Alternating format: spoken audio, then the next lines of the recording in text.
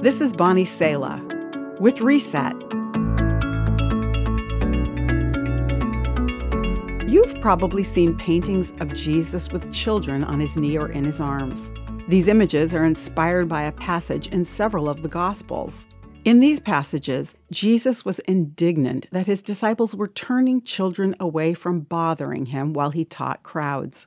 Jesus responded, "Truly, I tell you, unless you change and become like little children, you will never enter the kingdom of heaven. Therefore, whoever takes the lowly position of this child is the greatest in the kingdom of heaven." You may be surprised to know that Jesus never said anything about childlike faith.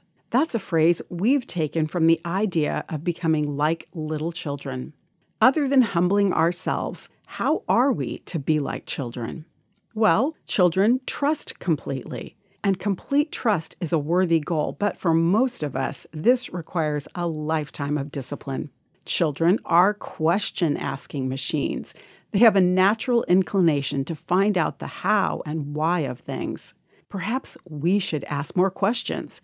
The more we ask questions, the more we're compelled to dig into Scripture and test drive the things we learn in our lives.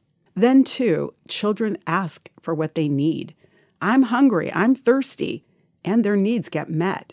Children make a lot of mistakes as they learn, and so do we.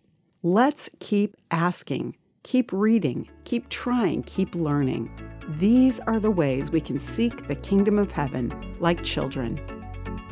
You've just heard Bonnie Sala with Reset. Reset your life by spending time with the truth and grace of God's Word today. For more resources like this, visit guidelines.org.